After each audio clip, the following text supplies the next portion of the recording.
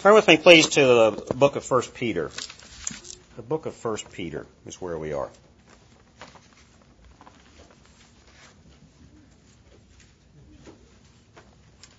First Peter chapter 1. We've been in this wonderful book, a month and a half now? Going on maybe 2 months? Now, I think we're going to wrap up the first chapter this morning. If you can, we're going to be focused on verses 22 through 25. And if you can, let's stand in reverence for the reading of God's Word. Peter, writing to the church that has been scattered throughout the Roman Empire, says this in verse 22. Having purified your souls by the obedience to the truth for a sincere brotherly love, love one another earnestly from a pure heart. Since you have been born again, not of perishable seed, but of imperishable, through the living and abiding Word of God, for all flesh is grass, and all its glory like the flower of grass. The grass withers, and the flower falls, but the word of the Lord remains forever. And this word is the good news that was preached to you. Amen. Let's pray. Dear God, we do thank you, Lord, for your word and the reminder to us all that the salvation that those of us who know it is that salvation that does not come from our attempts to save ourselves, but from your mercy and grace that you, dear God, saved us. And this letter that your servant Peter has written, Lord, please speak to us through these words. These are your words, God. This is your scripture. And I pray this morning, God, that you would just stir into each of us a sense of truth, a sense of joy, a sense of understanding what salvation is through the blood of Jesus Christ. Lord, use this time for your glory. Speak to us, Lord, we pray. In Jesus' name, amen. Amen. Please have a seat. Please have a seat. There's a story from years ago of two construction workers. You know, when you're doing construction in a city and you're working on high rises, you have scaffolding and you have heights that you're working at, and it can be dangerous work. Anybody ever worked like that? Having to lay brick, carry up construction material to higher levels. Of course, a construction zone is a very dangerous place. There was one construction worker working very high up in this high rise that they were building, and he slips and he falls. And as he's coming down to the ground, there is another construction worker on the ground who looks up and sees that he is right where this guy is going to land. And he braces himself to ease that man's fall. He takes every ounce of that weight and that force upon himself and just collapses on the ground. And the man who falls, all those stories he's injured, but barely. But what do you think happened to the man that took all of the weight of that fall? He lived. He survived, barely. But he was crushed. Bones in his body were just disintegrating. He was broken, but the man who was falling was saved. Now, after everyone healed and everybody recovered, the one who fell goes back to work. The one who actually suffered the impact on the ground, who saved the other man, he never really could work again. He was disabled for the rest of his life. He could hardly walk. He could never work. He was in pain because he was in such brokenness. His body was just frail and just twisted. And somebody asked the man who actually saved the other man once, this was years later, he said, how do you think about this incident? Honestly, what is on your heart about this man that you saved? And he said, let me tell you what has happened ever since that. This was years later. He said, ever since that accident, here's what happened. The man who fell has every single day called me to find out how I was doing that day, what he could do for me that day. Matter of fact, the man who fell ended up being an owner of a construction company and gave half of his ownership to this man who saved him. And for the rest of his life, he had an income and became very well off. The man who fell, all those stories, was grateful to the man who saved him, who broke his fall, who sacrificed himself for this other guy. And he never forgot where his salvation came from. This man who was on the ground, who broke my fall, saved me. I now owe him respect and gratitude for what he did for me. How many of us have that idea when it comes to our salvation through the blood of Jesus Christ? I think this is what Peter is trying to emphasize here in these final verses of the first chapter. He is communicating to the church that is in exile. Remember, they are spread throughout the Roman Empire, running for their lives. They are under persecution of Rome. They're in foreign territory. They're creating new communities wherever they can locate and gather. They are being looked upon as outsiders. And Paul's words of encouragement here end in this first chapter, verses 22 through 25, reminding the Christians where their salvation comes from, but he's encouraging them to remember this supernatural love that no one can explain. Right? Just like this man who saved the fallen construction worker, there may not have been a personal love connection, but he at least loved this other human being enough to sacrifice his own well-being for someone else.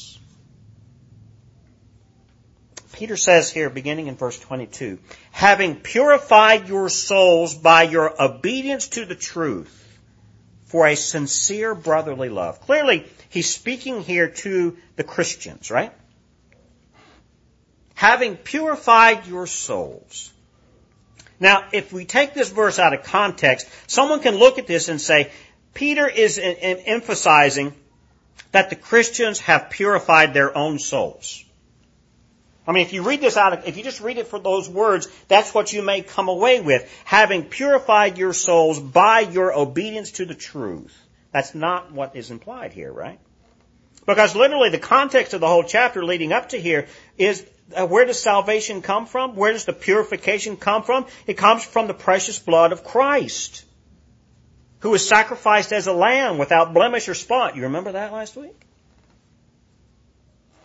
But now in verse 22, having purified your souls by the obedience to the truth, the salvation is paid for and caused by the blood of Christ.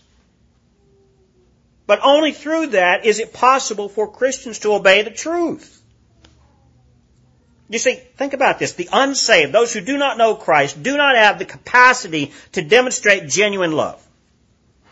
Now, our world has a definition of what love is, which generally centers around my selfishness. How does this relationship make me feel? Do I have a romantic tingle? Right? If I don't have that if there's nothing in it for me, then I'm not going to pursue whatever that relationship would be. That's the modern, ungodly definition of love, right? But it's very easy, and I think Peter's words here are very important. It's very easy for us to take that worldly perception of love, that love is what makes me feel good, and bring it into our relationship with Christ and that love that Christ has for us. And Peter's reminding the Christians here, and he's reminding us here, that it's impossible for us to purify our souls. We apart from Christ, we do not have the capacity at all to demonstrate what genuine love is. But in Christ, we understand what genuine love is. Jesus Christ himself gives us the example through his own life and actions of what genuine love is. Jesus sacrificed himself. His body was broken. His blood was shed. His life was taken. And then Jesus does conquer the grave. Amen? He's alive yet. Now, if we are bought by that price, if we are the recipients of that supernatural love, that genuine love, and we are genuinely changed, our souls, our spirits, our minds, our being, we are made new in Christ, then and only then is it possible for us to even grasp what genuine love is, much less be able to express it. Right? But we have to remember here, these Christians in the first century were radically new people. They were seen in some places as a cult. Because they were so radically different in how they loved one another as a community of Christians, how they loved even their neighbors around them who were not Christians. Everyone looked at that and said, that's different, that's weird. And gave them the name of Christian in Acts chapter 17. It's weird. Here Peter is saying in verse 22 of chapter 1, having purified your souls. What does it mean to purify? Anybody here like to purify things? We have this water purification system at our house. We actually have several. We've got a water purification system under the house attached to the water lines coming into the house.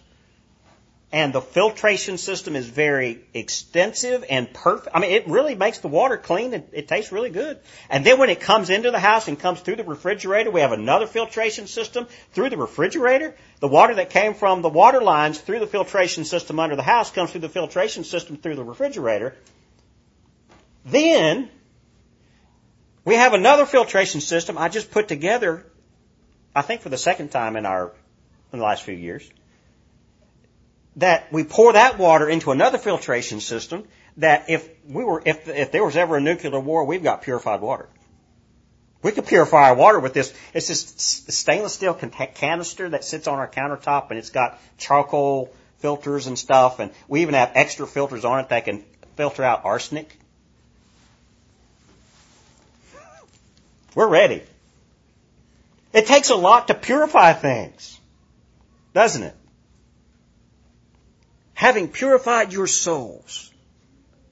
When we're purifying something, what are we doing? We're casting out the impurities. We're casting out the things that we don't need. We're purging it. This idea here of purification of your souls, the Greek word here is catharsis. You know what it means to be, what a catharsis is? To be cathartic means to purify your emotions, right? To have like if you read a wonderful poem or you hear beautiful music, right? And anybody here have a good cry after a dramatic story or song? Anybody like that? Anybody guilty of that? That is actually a catharsis. You're purging your emotions through that music or that song or that story. Nothing wrong with that. It's good. It's healthy for you, right? You can't bottle up all your tension. You gotta have a cathartic moment and purge it.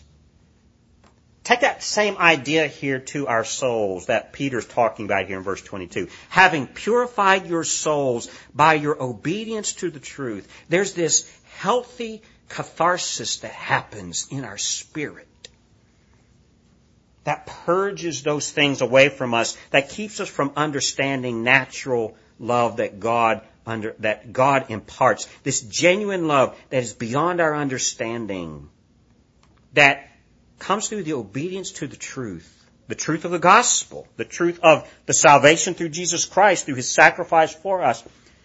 All of this leads to what he says, a sincere brotherly love. Right? A sincere brotherly love. Let's just be real direct and honest, and I'm not bringing this up as a bash against other churches. There's enough of that out there. Oh, those churches, they hate people and they're not as loving as we are, and and then everybody just gets all high and mighty and not very loving in claiming how loving they are, right? Peter here is talking about this sincere, what does this sincere love mean, right? It's clearly modeled after the sincere love that Jesus Christ has imparted upon us through His sacrifice, selflessness. In this sincere brotherly love amongst the Christians, we will love one another sincerely, earnestly, from a pure heart, a heart that's been purified through the blood of Christ, and that's been purified through Christ's sacrifice for us. That's the only way that any kind of sincere brotherly love can even begin to happen, much less be expressed and then be witnessed by the outside community. So, as a church here, Sovereign Grace Baptist Church, let's ponder this for a minute. Right? We all started as a Bible study. Do we love one another? Honestly, I've not heard of any bickering amongst us. There might be a little bit, but you all kept it from me. I don't know. If there is any bickering, we need to purge it. We have to go through a catharsis here. We've got to work it out. We've got to love each other through it, right? Through the blood of Christ. Because think of this. Peter's encouraging the church here in the first century that you are in exile, right? That's what the first chapter is speaking about. You are elect exiles of the dispersion, the diaspora. You are going to be witnesses of Jesus Christ wherever you are cast out into exile. What does that witness look like? It is a sincere brotherly love here in verse 22. That sincere brotherly love that you have, this Philadelphia type love. That's what this refers to, this friendship of like brotherhood, family. Brothers and sisters are implied here. It's not a gender exclusive thing. Right? See, beyond Christ's love for us as the faithful, right? Beyond Christ's sacrifice for us is this mutual love that we share as the family of God. Right? And what is this? This family of God, the family of God is those who are rescued from eternal death through the blood of Christ. And those on the outside will see a love here that they say, wow, there's something different there. They may even say, that's awful weird. I think it would be a badge of honor for somebody to say, you know what, that's a weird church over there. They love each other. Ponder that for a minute. That's a weird group of Christians because they actually genuinely care for one another and they don't gossip about each other and they don't cause problems. It's kind of what the first century church was encouraged to be like. When you read the New Testament, Peter's letters here, and then all of Paul's letters deal with the same thing. You are called by God to be different, and you are His people. He has made you His own. You are to be different. And that difference is not quirky weirdness. That difference is a genuine love weirdness. Amen? And what's he talking about here? That comes through a purification of our souls by obedience to the truth for a sincere brotherly love, to love one another earnestly from a pure heart. Because, why is this the case? Why do we love each other through a pure heart that's been purified? Verse 23, since you have been born again. Let's go back here to 1 Peter chapter 1, verse 3 through 5. I'm going to read verses 3 through 5 again. Remember, this is how this whole letter started. This is now the end of the letter. Let's go back to how it started. Chapter 1, verse 3. Blessed be the God and Father of our Lord Jesus Christ, according to His great mercy.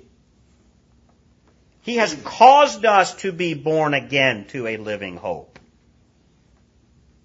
through the resurrection of Jesus Christ from the dead, to an inheritance that is imperishable, undefiled, and unfading, kept in heaven for you, who by God's power are being guarded through faith for a salvation ready to be revealed in the last time. Remember in verse 3, who has caused us to be born again? God the Father, through His mercy and grace, through the sacrifice of His Son, Jesus Christ. God the Father has caused us to be born again to a living hope. Now back over to verse 23. Since you have been born again. Not that we have caused our own birth, not that we have caused our own catharsis of purification of the soul, that God Himself, through His mercy and grace, has caused us to be born again, verse 23, not of perishable seed, but of imperishable, through the living and abiding Word of God. How is it that all of creation began in Genesis chapter 1? In the beginning, God said. Every one of us are sitting here this morning alive as human beings. We are entities of ourselves. We exist, we breathe because God Himself spoke and created all things. Amen? That's a deep, that right there is about another 6 months worth of sermons. Just to ponder, what does it mean that God spoke and all things came to be? Verse 23, since we've been born again, when things are born and grow, I mean, some of us in this room, I know, some of us have gardens, we have flower beds, we're growing things, and this is during the season. Hopefully, if the sun doesn't scorch it, or if the rain doesn't drown it, we're growing something, right? My house, we've got some small vegetable beds. We're growing some vegetables. You know, we're getting out some things. We're harvesting some beets this week that I'm being told are great. I've not had any yet. Right? We're getting some okra. We're getting some squash and zucchini right now, and we've got some tomatoes on the vine. Maybe someday we'll be able to get those. But you know, that seed that we cast out there, they are perishable seeds, right? They are perishable. They're not going to last forever. So if what Peter's reminding the church here in verse 23, we've been born again from something that we ourselves have not sown with something that is perishable. The salvation that we cause for ourselves is going to be something that will die. And it's not genuine.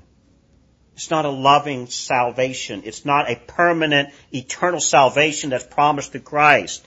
This is why it's very important to remember that our salvation is not something that we decide. That's a dangerous path to go down. There is a point where we wake up to the reality that we need a Savior. There is a point where we surrender to that and we submit to what Christ has done. We believe what He has done. But that's not what we cause to make for ourselves, right? This salvation of Christ, according to Peter in verse 23, is imperishable. It's never going to die. This salvation of Jesus Christ, this new life that we have, this supernatural love that we are encountering is imperishable. Because the salvation comes through the living and abiding Word of God. And then in verse 24 and 25, he gives an example here from Isaiah. He's quoting Isaiah chapter 40, verses 6 and 8, if you're taking notes. All flesh is like grass. This is one of the reasons I had us read Isaiah 40 today. Right? If you look back at Isaiah 40, our scripture reading for this morning, just ponder what's being said here. There's a voice in the wilderness preparing the way of the Lord, make straight in the desert a highway for our God. Speaking about the valley, speaking about the flesh is grass, verse 6. A voice says, cry, and I said, what shall I cry? All flesh is grass, and all its beauty is like the flower of the field. What does that mean? Does grass continue to live forever? Right? We're in the season right now, we have to cut the grass, because it's alive and it's growing. But there will come a point in the yearly seasons where the grass will stop to grow. And if it stops receiving any kind of nutrients, it's going to dry up and wither, correct? So even plant life, grass that is alive, depends on another source for that living. Right? Some of us may wish that our grass would dry up and die right now because we're mowing it so often. I don't know. Stop watering it then. Cut off the sun. Promise you it'll die. And then you'll be complaining that now you've got a bunch of mud and dirt. But that's the point here in Isaiah. All flesh is like grass. It's an allegory. It's a comparison. Grass withers and dies. And even the beauty of the flower. What is it that makes a flower so attractive? Part of it is that it is so limited. It's fleeting. The flower blooms and the flower fades. And so that short span of beauty is so much more precious because it is limited. And again in Isaiah, the grass withers, the flower fades when the breath of the Lord blows on it. Surely the people are grass. In verse 8, the grass withers, the flower fades. What? But the word of our God will stand forever. That's the comparison to the salvation that we know through Jesus Christ. Our life is fleeting at best. So if that's the case, I'm going to break the bad news to everybody. You may not know this. Here's the news flash. in about 50 years, not a single one of us in this room is going to be here. Except maybe the kids. Go out in another 100 years. Maybe you 20-year-olds, you might still be here in 50 years. Let's go out another 100 years. I promise you, nobody in this room will be here in 100 years. Does that break your heart? That's a reality of living, isn't it? So if that's the case, if our life is limited at best, everything that we put our hands to, everything that we try to do under our own power is going to fade. It's going to be limited. I mean, even whatever buildings we create are going to have a lifespan. Unless they're maintained and boosted up, right? But if Jesus himself causes it to happen, that's the difference that Peter's replying about here. All salvation of God, of His Son Jesus Christ, is permanent and eternal and worthy of remembering. You remember that salvation of the construction worker? If we can remember what someone else has done for us sacrificially, why can we not remember what Christ has done for us eternally? You see the point?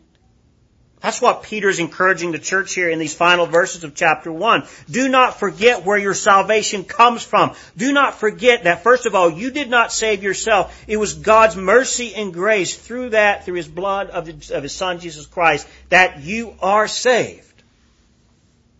And in the midst of your persecution, in the midst of your suffering and sorrow, do not forget. Always remember who purified your souls, who caused you to obey the truth of the gospel, who caused this sincere brotherly love that is amongst you. No matter what man comes against you with, you have a Savior of Jesus Christ, who is God's Son, who died on the cross for you.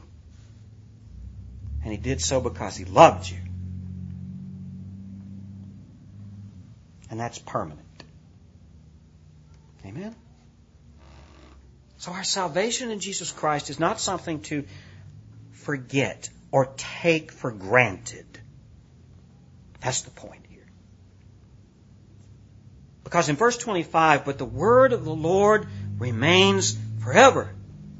And this word is the good news that was preached to you. This gospel of salvation through God's grace and mercy that is in chapter 1 of 1 Peter verses 3 through 5. Wow.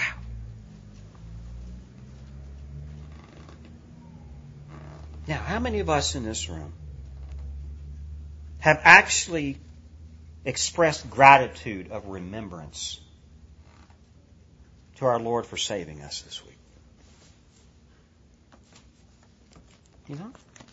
When people do things for us, it's nice to say thank you, isn't it? It's nice to remember, you were very nice to me, thank you. That's a polite response, isn't it? Have y'all ever sent a present or a card to somebody and they never once acknowledged that they got it? Yeah, my mama, whenever I would receive a gift at my birthday or at Christmas, or if I got something in the mail, like a card or something, she trained us as children, okay, you're going to call so-and-so and say thank you. Or if you see them, you're going to say thank you. You're going to write a thank you card. It's an act of remembrance. But that remembrance is also an act of gratitude. And so if Jesus Christ has saved us by His blood, are we grateful? Do we remember the love that He's shown us and then likewise share that same love to others? That's the question, isn't it? Let me close this in prayer. And at this time, we're going to come to the table of our Lord. We do this the first Sunday of every month. And there's a reason why Jesus Himself instituted this Lord's Supper, this communion time. And so that we can remember the salvation, we can remember the cost of the salvation, we can remember the love poured out on us through the blood of Christ. It's for our benefit. It's an act of worship. It's nothing that saves us. Coming to this table does not earn our salvation through Christ. Amen? But what it does do, it is an ordinance given to us by our Savior so that we will remember the price that was paid for us.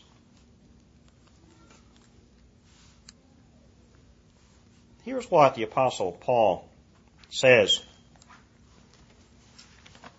I don't have it marked.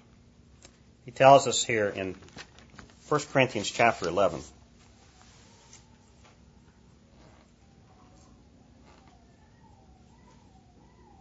Beginning in verse 23, he says this. For I received from the Lord what I also delivered to you, that the Lord Jesus Christ, on the night when he was betrayed, took bread. And when he had given thanks, he broke it. And then he gives it to us. We're going to go through this here in a second. But he also says this in verse 27. Whoever therefore eats the bread or drinks the cup of the Lord in an unworthy manner will be guilty concerning the body and the blood of the Lord. What does this unworthy manner mean? This unworthy manner means an attitude of ungratefulness. A worthy manner is a manner of gratitude and remembrance. Thank you, Jesus, for the love you shed for us. Verse 28, let a person examine himself then, and so eat of the bread and drink of the cup. For anyone who eats and drinks without discerning the body eats and drinks judgment on himself. The body here implies the body of Christ, literally, but also us as the church. We are the body of Christ as well.